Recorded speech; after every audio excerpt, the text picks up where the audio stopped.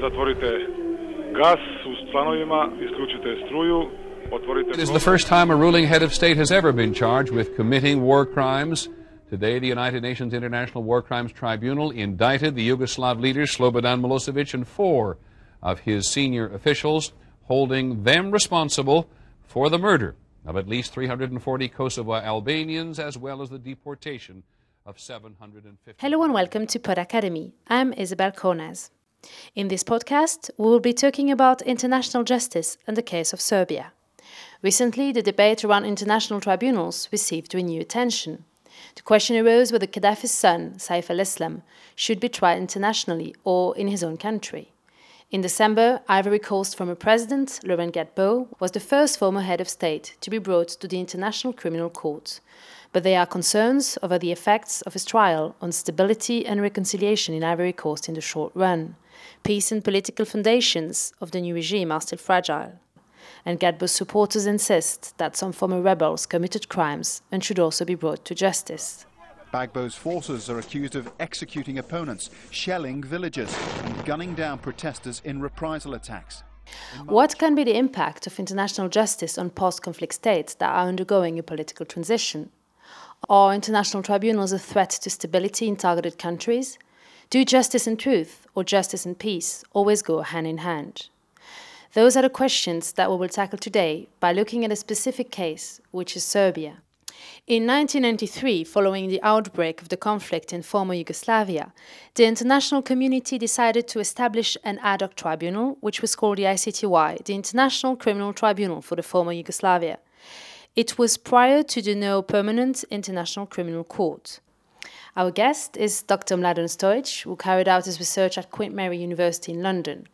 In his Ph.D, he explores the repercussion of international justice on truth-telling and political transition in Serbia.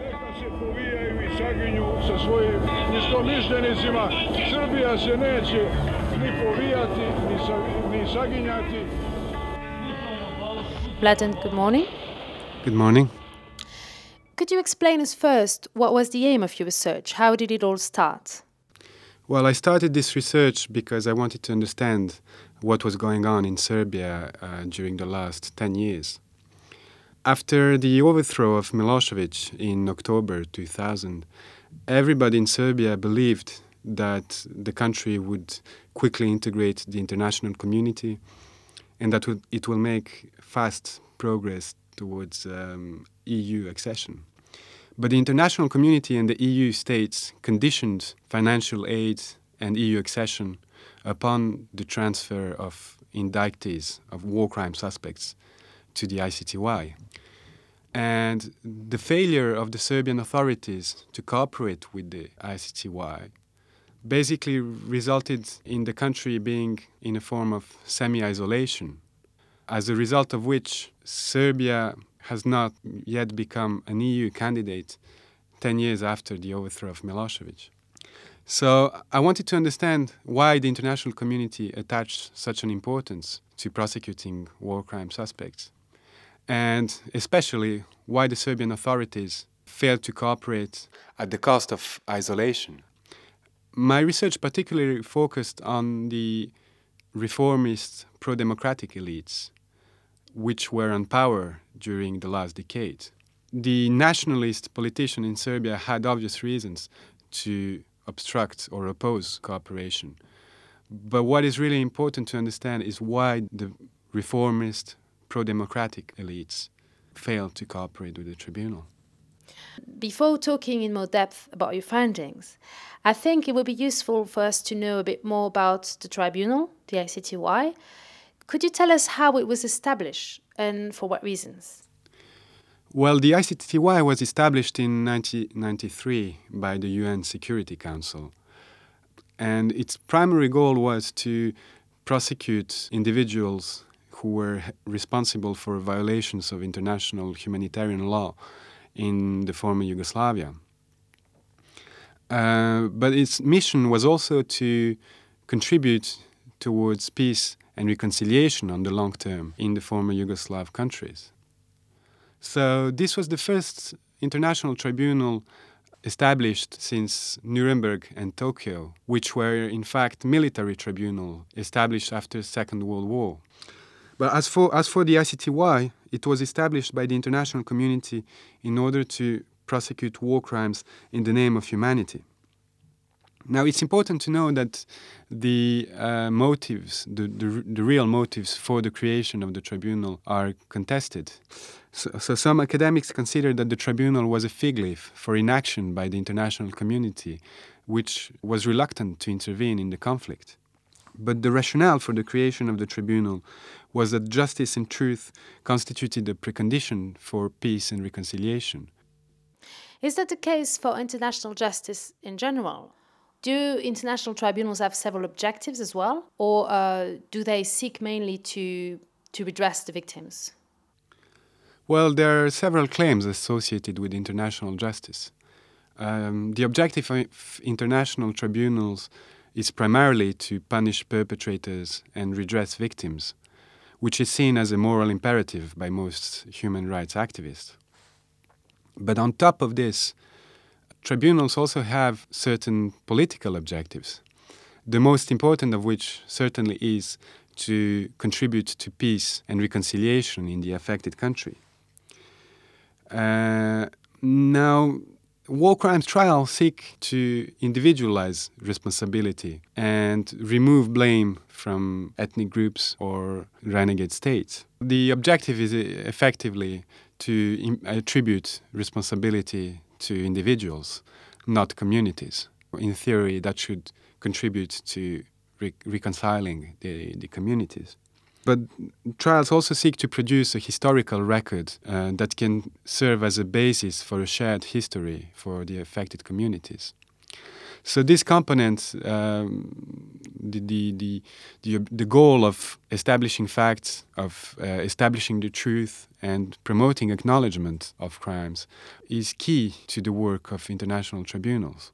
The idea is that in the long run, international justice will educate the political elites and masses around the world to respect the rule of law and human rights. In the case of the former Yugoslavia, the tribunal was set up while the conflict was still going on. And more recently in Libya, the ICC issued a warrant for the arrest of Gaddafi while he was still in power. So I'm wondering whether the aim can also be to deter perpetrators who are still powerful from committing further crimes, to stop the atrocities, in a way.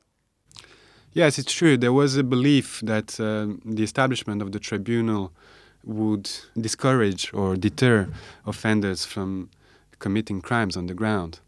But in the case of former Yugoslavia, this expectation proved to be wrong.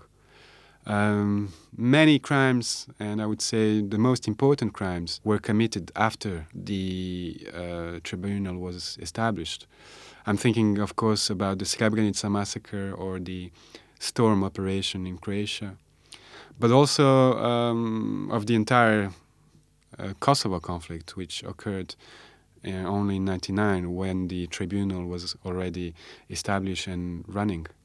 Carla Del Ponte, former chief prosecutor of the ICTY. We need political pressure, we need political help from the European Union to obtain the arrest of all fugitives. And Commissioner Olli Rehn said last day that before Serbia would be admitted as candidate for the European Union, they must fully cooperate with us. So that will mean... In your thesis, you argue that the ICTY jeopardized political stability in Serbia. Could you tell us why?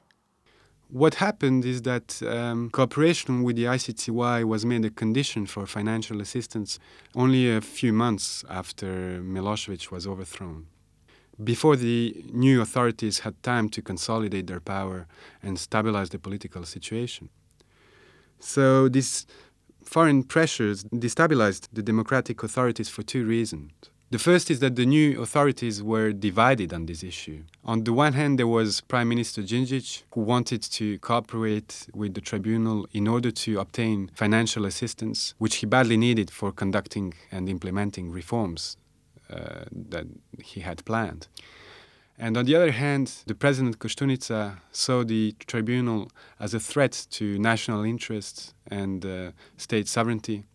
So he effectively opposed the arrest and extradition of indictees. So the disagreements over this issue, and in particular with regards to the extradition of Milošević, which was effectively carried out by Prime Minister Djindjic, allegedly without the consent of Koštunica. So these disagreements generated a split among the ruling coalition, which greatly reduced the ability of the government not only to arrest and extradite war crime suspects, but also to conduct democratic reforms. So you are saying that the ICTY issue, in a way, fomented polarization among the political elites? Yes, it did foment instability and polarization. But there was also another issue. The democratic authorities could not establish control over the armed forces. And the army and the state security fiercely opposed and obstructed the arrest and extradition of indictees because they feared that they could themselves one day be sent to The Hague. So, for example, in November 2001, the Serbian government faced a mutiny from the Special Operations Unit, which requested the suspension of cooperation with the ICTY. 2 years later, the Serbian Prime Minister Djindjic was assassinated by members of this unit. Now, of course, this was not the only reason why he was assassinated. I mean, his assassination is also related to the organized crime activities conducted by members of this unit. But the fear within the armed forces that they could be extradited to The Hague provided a background for the assassination of Djindjic. So, in other words, there was a constant threat of a coup by the remnants of the former regime, which could reverse the process of democratization. Given the risk of destabilization, what was the reaction of the authorities? Did they decide to reduce or even to stop cooperation with the tribunal? No, they didn't stop cooperating.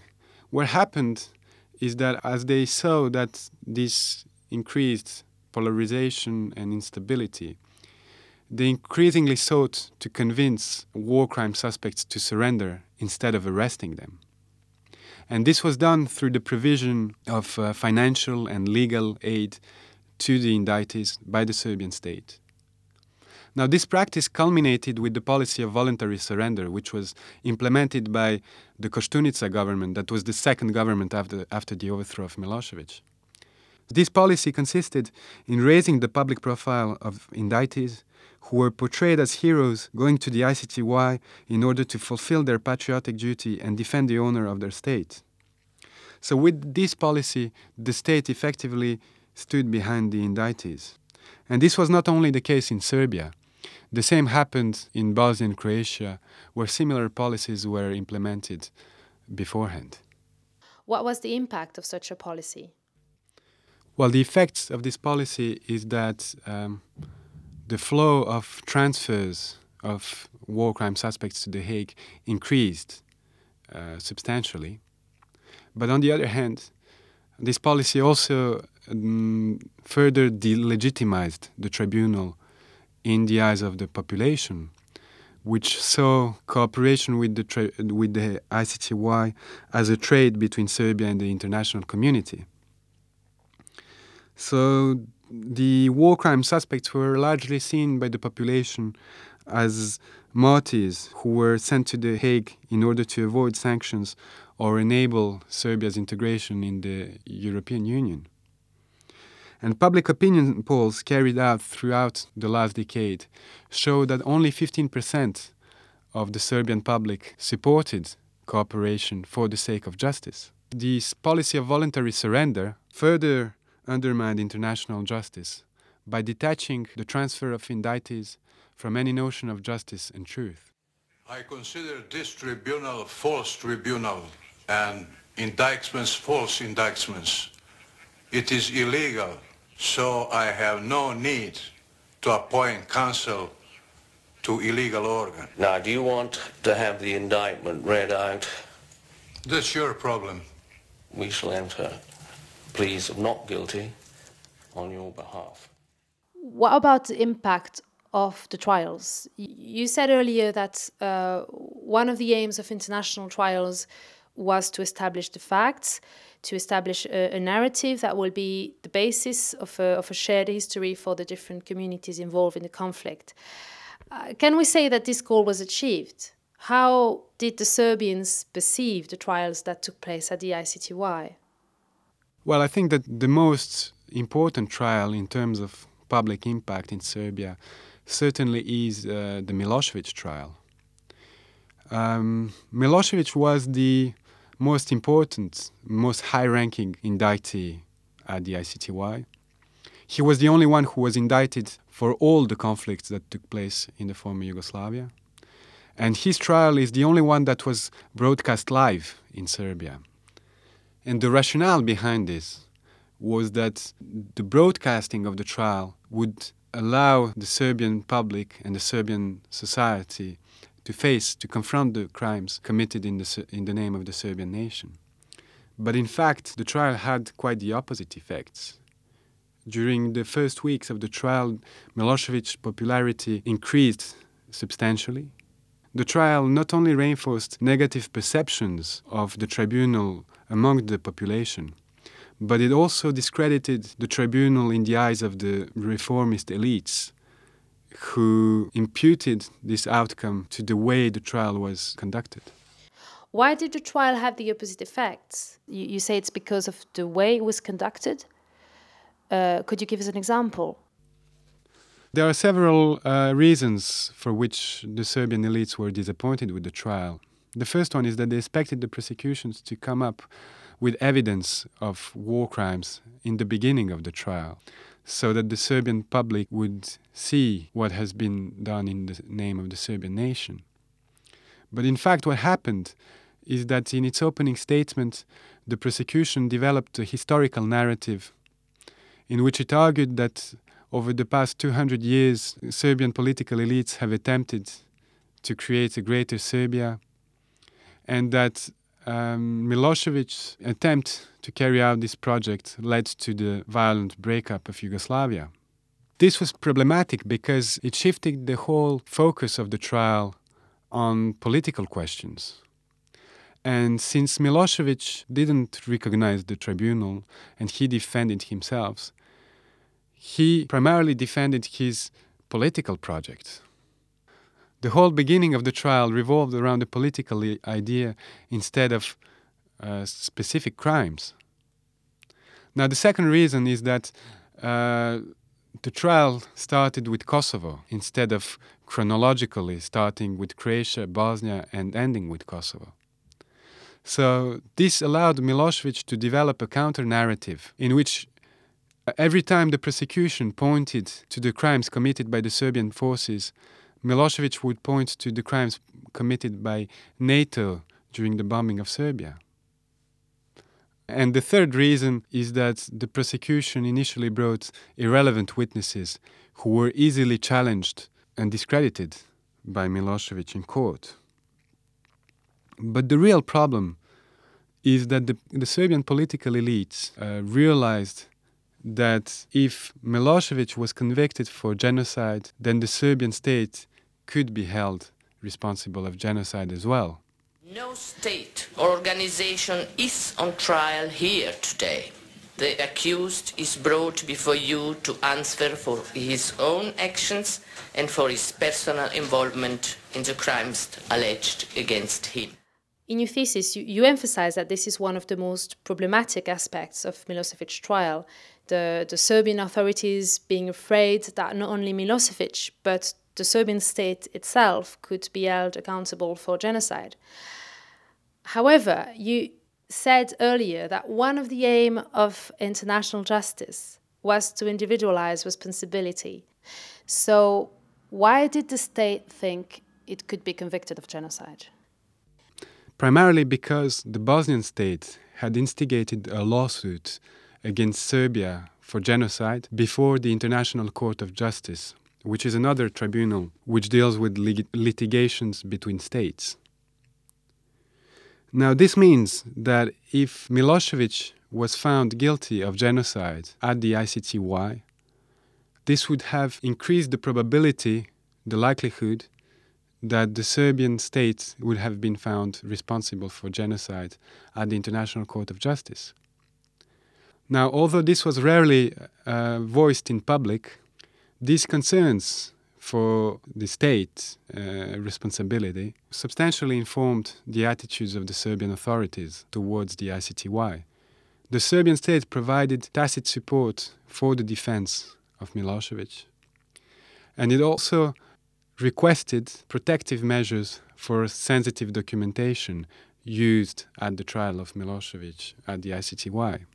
Is that because the Serbian authorities fear that if these documents were made public at the ICTY, then the other tribunal, the International Court of Justice, could know about them and use them against the Serbian state in the parallel lawsuit? Yes, exactly. The protective measures involved using this documentation in closed session at the ICTY so that it wouldn't be divulgated in public and that the International Court of Justice could not access them. But what I wanted to emphasize here is that the trial of Milošević paradoxically reduced the room for truth-telling in Serbia. What about the other trials and the overall ability of the ICTY to raise awareness about war crimes? To what extent the facts established at the tribunal have been acknowledged in Serbia? Well, the record is mixed, really. I mentioned earlier that the trial of Milošević was quite a failure in terms of public relations. But on the other hand, the facts established at the ICTY did have some resonance in Serbia. The best example of this is the example of the Srebrenica genocide, which has for a long time been denied in Serbia.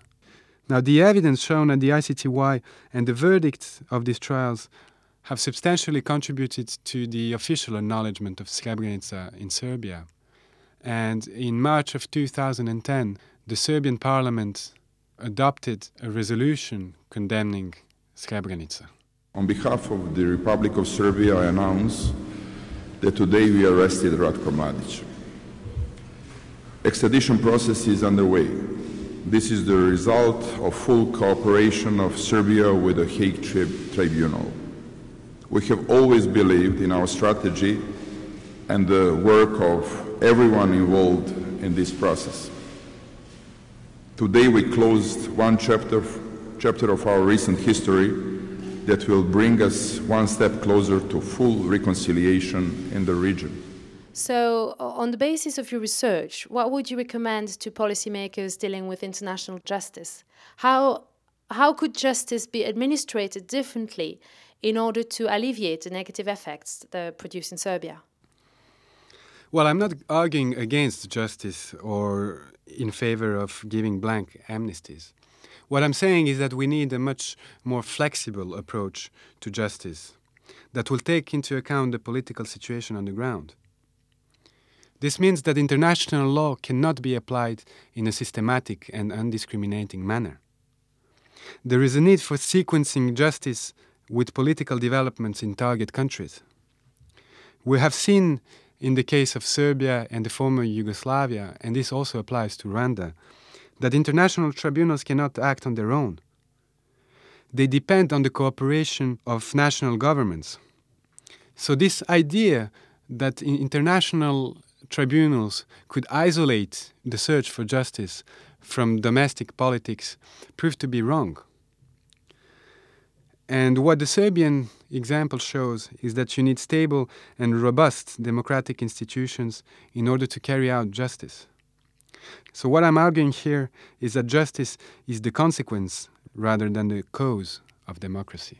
So do you think that in the case of Serbia, justice was maybe carried out too early after the regime changed? I think that the timing of justice is important.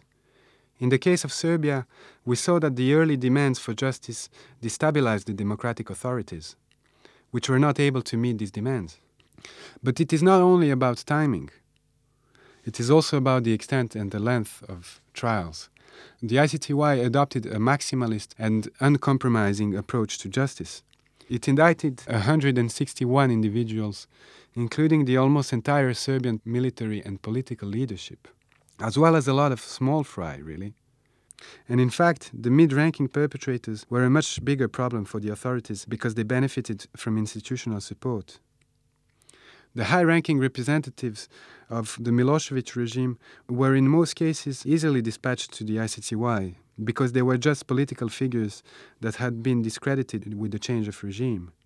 Many mid-ranking perpetrators were still within the state structures as members of the army and the police, so their arrests generated much more resistance and turmoil.